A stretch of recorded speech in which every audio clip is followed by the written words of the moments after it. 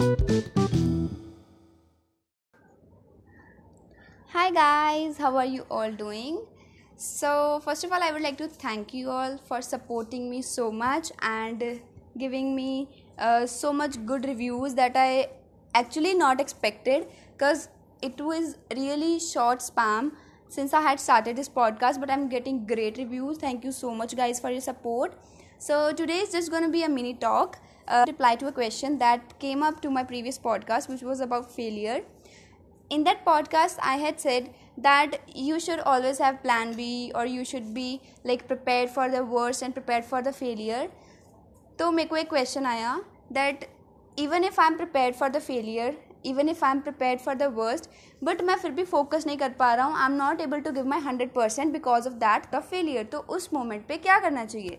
So I thought it is a quite good question to discuss. So here am I with the answer.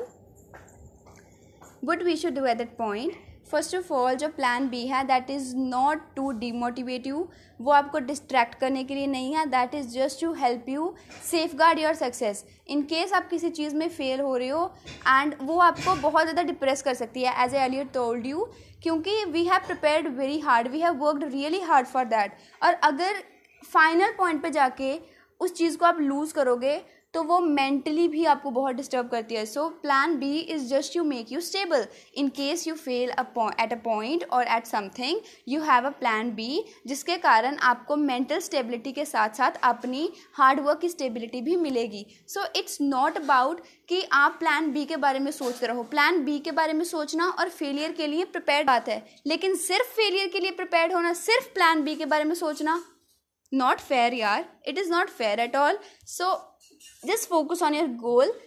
अब देखो, जब हम car drive करते हैं so we wear safety belts, right, we wear seat belts. क्यों पहनते हैं? ताकि कोई मिसहैप ना हो, in case a mishap occur we are safe.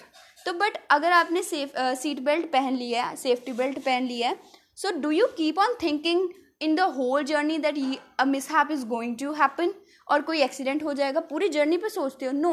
Once you wear the seat belt, your subconscious mind is okay with that, and now you just drive and enjoy the ride. That is what you are supposed to do in your real life. When you are with plan B, when you are prepared with your failure, how to face it, तो उसके बारे में सोचना बंद कर दो. Now you are prepared in case कोई होता है, so you have plan B. हमेशा उसके बारे में सोचते नहीं रहना. एक और एग्जाम्पल लेते हैं दैट इंश्योरेंस कंपनीज पता नहीं क्या क्या बोल के they sell their insurance to us. और जब कोई बंदा लाइफ कवर इंश्योरेंस लेता है, so that person doesn't keep on thinking कि मैं मर जाऊंगा, I will die, I will die, I will die.